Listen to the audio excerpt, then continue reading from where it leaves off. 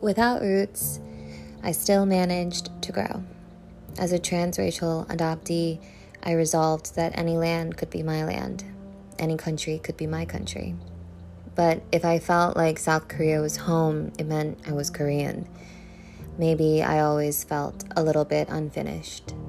So being connected to the land was like finding more clues. If I recognized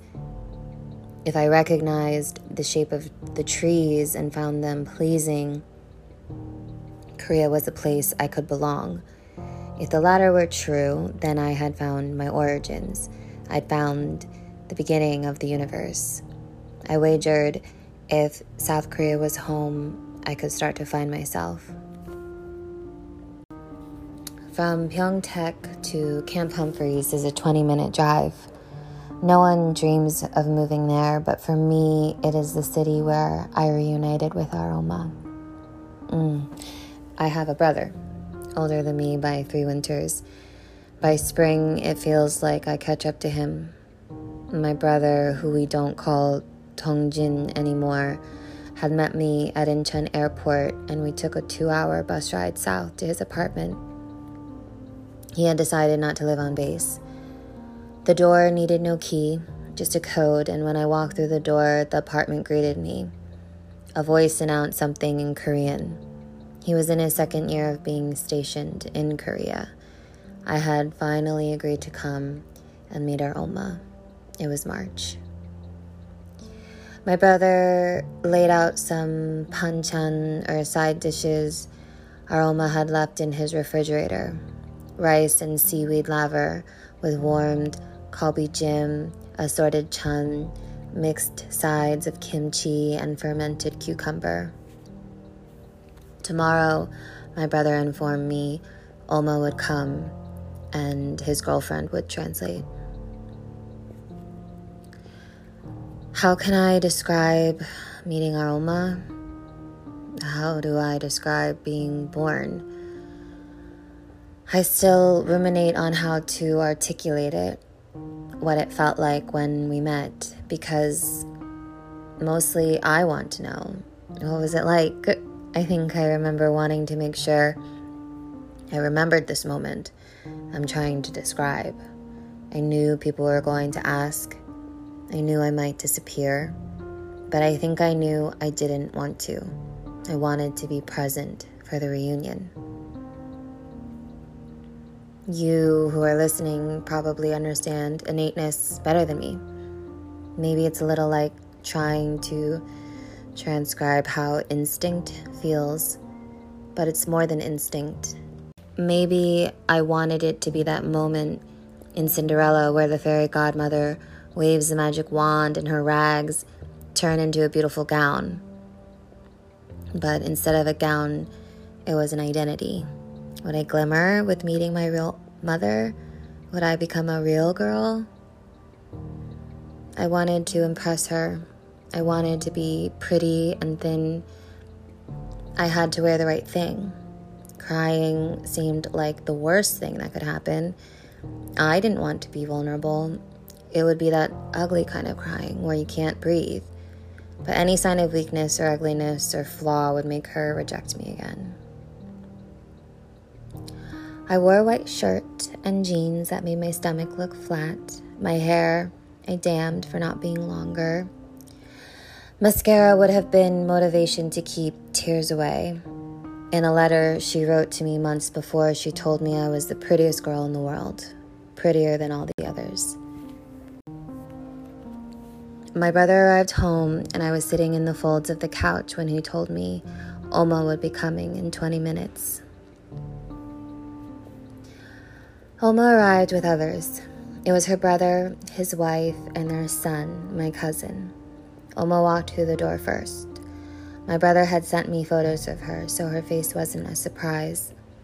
She slipped her shoes off, simultaneously spreading her arms wide, and a purse was hanging from one of them, I think. I think she was holding her car keys still, too. She was wearing a black coat, and then she embraced me. I smiled. I acted politely. She cried. My prayers had been answered. I didn't ugly cry. She hugged me, I hugged her, and then I reached for my brother, and then we were a family again. We sat on the couch together as she explained what happened. My brother's girlfriend translated. I told her I forgave her and that I wasn't angry anymore. Recently, I've come to a further conclusion of what it felt like when I reunited with her. Security, instinctual protection. I felt safe around this person. I felt like touching her and I wanted her to touch me, and it wasn't weird or awkward. Automatic intimacy. This year I got into a bike accident. Living in Philly, I have to avoid the trolley track sometimes, but my wheel went right into it and I flipped over the handlebars and landed on my chest. The heart chakra, my most neglected. She was abandoned by me too. The heart chakra is green. It's a flower. Sometimes referenced as pink or a rainbow. It's soft, sensitive, meaning it picks up feelings. It reads and eats and sleeps emotions. It's a pump. It's the center. It's the organ that receives in order to give. This is the input-output of feelings. The gateway to accessing your needs and wants, as it is right below the throat. There is this book, The Body Keeps the Score, which validates my intuition that wounds live in our bodies. And when I landed on my heart, I was breaking open. It was the final punch from Saturn, our universal parent, that I needed in order to split open. Saturn is incessant unless you learn the lesson.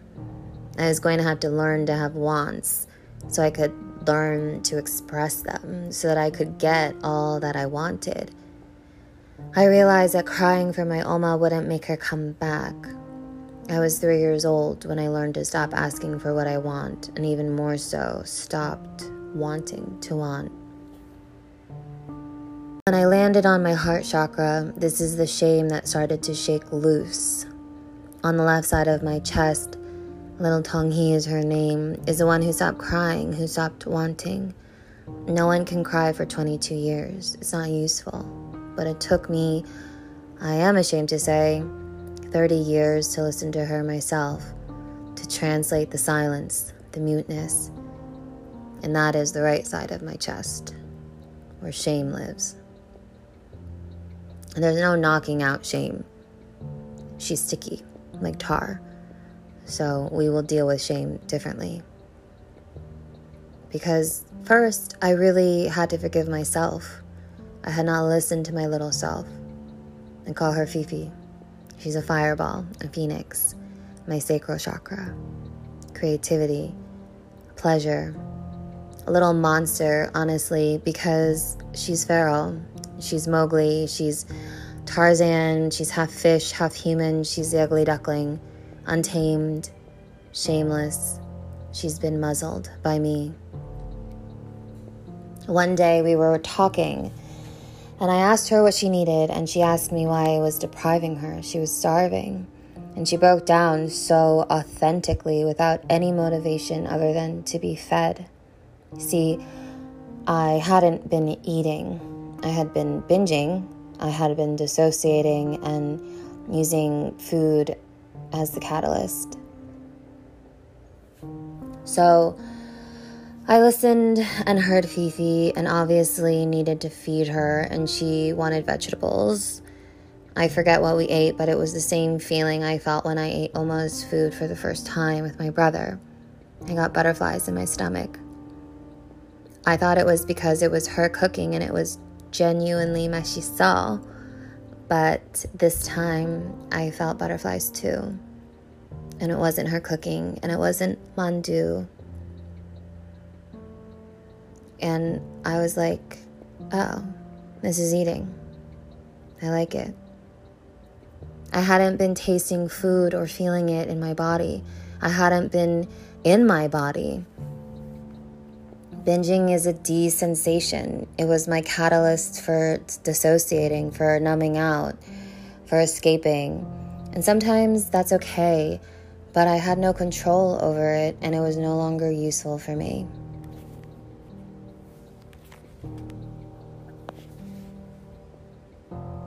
Our Oma wanted to take us to dinner. She asked me what I wanted to eat. I only knew to say barbecue, so we ate pork belly. She did all the grilling.